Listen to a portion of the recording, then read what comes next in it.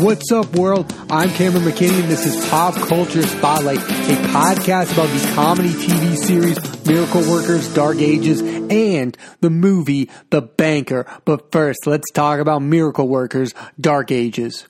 I talked about season 1 of Miracle Workers on a past podcast, so if you didn't hear that one, I definitely recommend you go back and do the Pop Culture Spotlight archives and hear that episode where I talked about season 1. But if you didn't, it doesn't matter because Miracle Workers is a comedy anthology series. That means the main characters, Daniel Radcliffe and Geraldine Viswanathan, play different characters each and every season. Here's a quick synopsis for season 2 of Miracle Workers called Dark Ages. Prince Chauncey is the black sheep of a royal family that rules over a medieval village, and he is trying to live up to his royal heritage when he befriends and falls for a smart peasant girl named Al. When it comes to comedy series in 2020, Miracle Workers Dark Ages is one of the few I've enjoyed. I mean, I do not like where comedy TV is in 2020, but Miracle Workers Dark Ages is really that type of satire comedy that I'm looking for. And one of the biggest reasons why is its star-studded cast. First,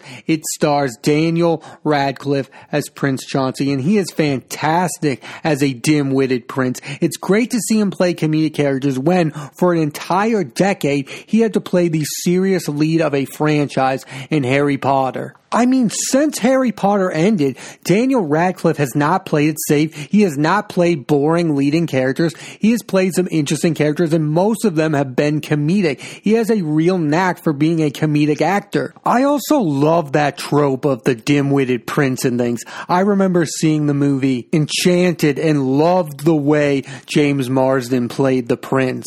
That's what Radcliffe got to do in this series. He got to play that type of prince from Enchanted, that dim-witted guy who gets whenever he wants, when he wants it, because he's from a royal family. The other lead of the show is Geraldine Viswanathan, who you might know from the hit comedy movie Blockers. Her role in the series is a lot like it was in season 1. In both seasons of the show, she plays these smart characters who are the moral center of the show. She also has great chemistry with Daniel Radcliffe. And like all good comedies, this one has a tremendous supporting cast. Steve Buscemi, Karen Sony, John Bass, and Lolly Adefo. Each and every one of those actors fits in with the series to a T, especially Steve Buscemi and Karen Sony. Steve Buscemi, we all know, has been great in Coen Brothers movies. He has a great comedic timing. He's also known for the Sandler movies. He just fits in so well with the tone. And Karen Sony, who plays Lord Vexler, the best friend to Daniel Radcliffe's character. I have loved Karen Sony since I saw him in Deadpool. He was also great in Office Christmas Party. He is a really good, underrated comedic actor. There was also a newcomer added to the cast this season, Peter Serafinowicz. He is the perfect addition to the show as the ruthless King Kragnor. He's over the top, but it's hilarious. He has fantastic scenes with Daniel Radcliffe. He gets to play his overbearing father who doesn't think highly of his son. I mean, Peter just goes for it, and it works in every single scene he's in this series. It is hilarious. Now I want to talk about the creator of the series, comedic writer Simon Rich. I just think he's so underrated. He's one of those guys that just has a specific tone in everything that he does. Kind of like the Coen Brothers or Wes Anderson, like a specific tone with it when you're watching something like Miracle Workers or his other TV series, Man Seeking Women. When you're watching them, you know it's Simon Rich. I mean, in his shows, he can touch on dark subjects by using odd absurdity, and it makes everything feel silly and light. He knows how to touch on serious topics by using comedy. That's what a good comedic writer does. Uses comedy to touch on subjects that, if he wrote about seriously, they probably would fall flat. But because he uses humor, he uses absurdity, we can laugh and we can also relate to his work. The show's use of violence in the Dark Ages is also hilarious. Again, it's something that could be seen as dark, but because it's set in this show, it feels silly and light and comedic. There are two episodes in particular that I really enjoyed. There's one episode where Al becomes a doctor's assistant. I think that episode has so much good humor about what medicine was like back then. There's so many hilarious jokes. In the episode, she's working for a doctor who is an absolute fraud and has not figured out medicine. He's lying to the other villagers that he can cure them of their diseases. I just found this episode to be one of the funniest TV episodes I've ever seen. There's also a funny episode where Prince Chauncey gets a job because he wants to feel like a normal human person and not like royalty. And finally, there's an episode where Fred Armisen plays a washed-up rock star who performs a concert. This is one of the funniest appearances, guest stars, I've seen in quite a while. Fred Armisen really brings it in this episode. This is like deadbeat guy who everyone wants to play their favorite songs, but he wants to play his original music that nobody likes. The crowd in the episode just wants him to play his classic music that they all grew up and loved. I think at the heart of this silly comedy are two people trying to become independent and break away from their family legacies. Al is a character who doesn't want to stay in her small village, and Chauncey is a royal prince who doesn't want to end up like his dad and be a ruthless ruler of the village. I also think the show is the perfect satire because it satirizes the class system, the difference between the wealthy and the poor. Family dynamics, they nail. There's an episode about where they have Harvest Day, which is kind of like their version of Thanksgiving. I mean, this is the ultimate satire of what Thanksgiving Day is like in most families. In the episode, Al gets into a political argument with her uncle. So even though the series is set in a time where there's kings and princes and all that, and it's set in the Dark Ages, it can still satirize things and make them feel like it's about today. We are still going through some of these struggles with the class system, family dynamics, and politics especially. I just think Miracle Workers Dark Ages is a fun and easy watch. It's a half-hour show. You're going to have a lot of laughs during that half hour. It's fast-paced. It's only 10 episodes a season. Go back and watch season 1 and then watch Dark Ages. You'll really enjoy the performances of Daniel Radcliffe and Geraldine Viswanathan. And at the end of it, you'll think to yourself, wow, this Simon Rich guy is one of the funniest writers in comedy today. I definitely recommend you watch Miracle Workers Dark Ages. Now let's switch gears and talk about the movie The Banker, starring Anthony Mackie, Samuel L. Jackson, and Nicholas Hoult. Here's a quick synopsis. Two African-American businessmen in the 1950s and 60s, Bernard Garrett and Joe Morris, buy and sell real estate and two banks with the help of a white man named Matt Steiner, who pretends to be the face of their operation, and to get the three of them sell homes and give bank loans to ignored black families and businesses. The movie is based off a true story, and I, for one, really liked this movie. It was fun. It was kind of fast-paced. Even though it was 2 hours, it felt like a fun watch, and it was the first big movie from Apple TV+. More on that in a bit. But here are the things I really liked about this movie. First off is Anthony Mackie. He gives a great performance as Bernard. He's so believable playing someone smart. With this movie, Mackie proves he's more than just a supporting actor. He can be the lead of a very good movie. I mean, from what I know of Anthony Mackie are from movies like Gangster Squad and the Marvel movies where he plays Falcon. I think this is the next step for Anthony Mackie to be the lead of a movie. Yes, he has Samuel L. Jackson and Nicholas Hoult in this movie too, but I think overall he gives the best performance in this movie, and that's a good sign for his career as a leading man, because I think he's going to get those chances moving forward. Now that Chris Evans is out of the MCU, guess who has the Captain America mantle? That's Anthony Mackie. I think this guy has a chance to be a super movie star. He can be in these type of movies like The Banker, these serious dramas, and he can still be the lead of blockbusters. I mean, this guy has been on quite a run since The Hurt Locker. Then you have Samuel L. Jackson, who in this movie plays Joe Morris. Again, this is a great performance by Samuel L. Jackson. He gets to play a sharp, witty character who's wise. That's right up his alley. It's interesting to see Samuel L. Jackson take a break from those big blockbuster Marvel movies. He was also in Kong Skull Island. I mean, all you see Samuel L. Jackson in lately have been these blockbusters, but then he goes back to this kind of movie and you're like, wow, he fits right in. And then you have one of my favorite actors in a key supporting role. Nicholas Hoult plays Matt Steiner, and he's a complicated character in the movie. He wants to prove to Bernard and Joe that he's a good businessman because he wants to be respected and make it out on his own and not feel like a fraud. You root for him, and at the same time you feel bad for the character, even when halfway through the movie, he makes a gigantic mistake. Director of the movie, George Nolfi, was able to make a fun and entertaining film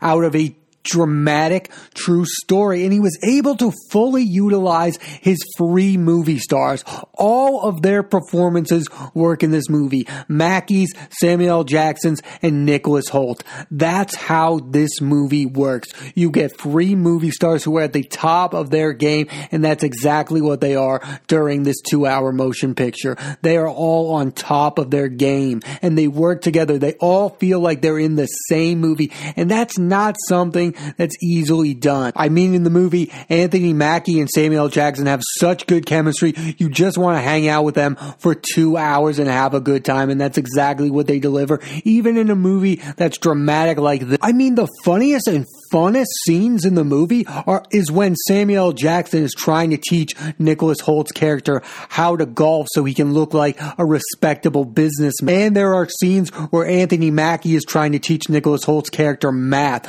I mean, that's what this movie is about, is trying to make the Matt Steiner character look like and act like a believable owner of a bank. There's also a really powerful, dramatic scene where Anthony Mackie gives a powerful speech on how everyone should be able to chase the American dream. I mean, this is why movies about real people who we don't understand are fascinating. I would never know this story if it weren't for this movie, and yet this Bernard Garrett guy is pretty fascinating. He's a guy who became successful in the real estate and banking business and then risked it all to go back to his hometown and make a personal statement about the injustices of the bank system. That says a lot about him, the person, and the fact that I don't know him before seeing this movie is an injustice, but the fact that I do know him are why movies like this should exist. His story should be way more well known than it is. It was like when I watched The Imitation Game and learned who Alan Turing was for the first time. These are people we should know more about. We should know the name Bernard Garrett. I also find the arc of the character Matt Steiner to be fascinating. I mean, here's a guy who agrees to be the face of an organization without being the brains behind it. And then later on in the movie, he wants more of the credit and more control. And it's his mistake and his lack of experience that makes this operation go awry. But then at the end of the movie, he does get a little bit of a character redemption by helping out Bernard one last time. I mean, it's the interesting thing about this movie is that these three people are in it for three very different reasons. Bernard Garrett is in it to prove that he can be successful and to make a social statement. Joe Morris is involved to financially support Bernard's quest because he believes in him, and Matt is involved to become successful financially. He is in it for the money. He is not in it for that righteous reason that the other two are. I mean, there's a scene in the movie where Samuel L. Jackson's character tells Anthony Mackie's character, why are we going back to your hometown of Texas to buy a bank? You are rich. You are successful. You have proven your point. And Anthony Mackie basically says he has to for his father and for his hometown and his people. He has to buy this bank. He has to risk his success. All in all, I thought this was a successful first movie for Apple TV Plus to make. They made a movie about real life drama and they used movie stars and Anthony Mackie, Samuel L. Jackson, and Nicholas Hoult. Most of the things I've watched on Apple TV Plus, I've enjoyed. The two TV series that I watched on there are two of the best shows I I've watched in 2020, and I did a podcast on both, so check out that. I did a podcast on the series Dickinson on Apple TV Plus and the Apple TV Plus comedy series Mythic Quest Raven's Banquet. I mean, they have made quality TV shows, and now they've made a quality movie. And the best thing I can say about The Banker is that it feels like a movie that would be in movie theaters. Some of these streaming platforms, a la Netflix and Amazon, make these movies that feel like TV movies. This movie, The Banker, feels like a movie.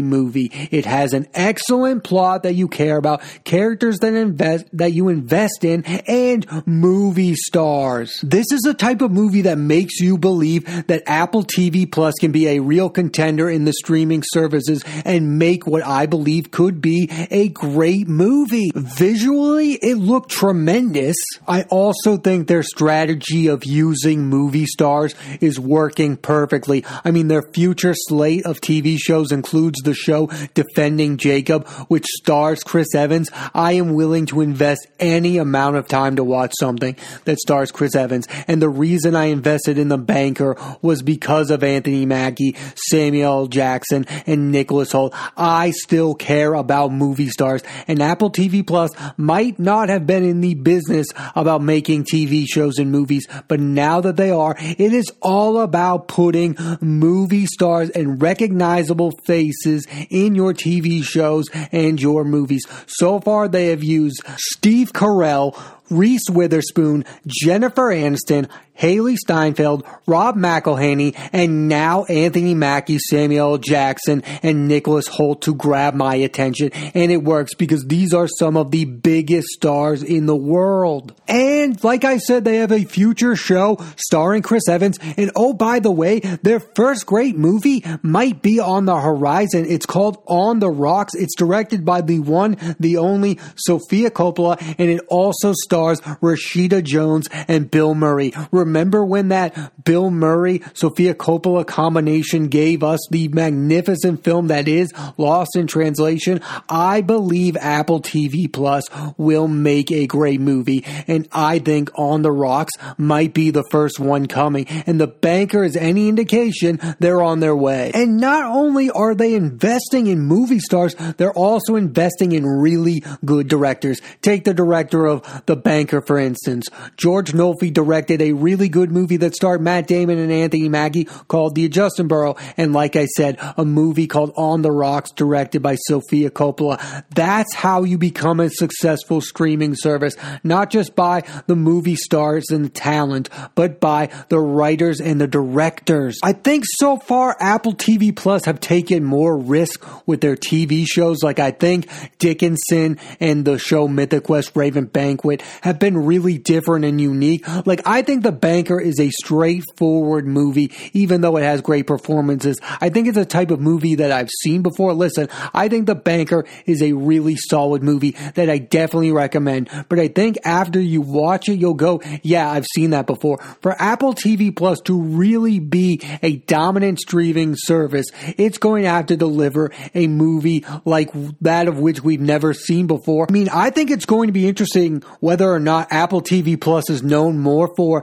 their TV shows or their movies. Right now, I'm leaning towards their TV shows because I've really enjoyed the two shows I've watched on Apple TV Plus. I mean, I've done podcasts on them, but again, I'll say this one last time. If On the Rocks comes out and it delivers and it's a truly great Sofia Coppola movie, then there's no reason Apple TV Plus could not compete with Netflix and try to become one of those streaming services that win an Oscar. I mean, Amazon did it. Amazon was not in the movie making business, and then they made Manchester by the Sea. I mean, it only takes one great movie for you to become a great streaming service that can compete for Academy Awards. That's what Netflix has become, and that's what I think Apple TV Plus has the potential to become. I mean, I think The Banker is better than most Netflix movies, and I think that's the highest compliment I can give it. I mean, it's got really good performances from movie stars Anthony Mackie, Samuel L. Jackson, and Nicholas Hoult, and it's about a guy in Bernard Garrett who we should all know his story. story. I definitely recommend you check out The Banker, starring Anthony Mackie, Samuel L. Jackson, and Nicholas Hoult. Thanks for listening to this edition of Pop Culture Spotlight. I'm Cameron McKinney. There will be a new episode of the podcast every Thursday on Apple Podcasts and iTunes. And this week, I put the spotlight on the comedy TV series Miracle Workers Dark Ages and the movie The Banker. Next week, I'm putting the spotlight on two movies: Disney's Pixar's Onward, starring Tom Holland and Chris Pratt, and the sequel to Zombieland Double Tap, starring Jesse Eisenberg, Emma Stone, Woody Harrelson, and Abigail Breslin. So tune into that and please rate, review, and subscribe.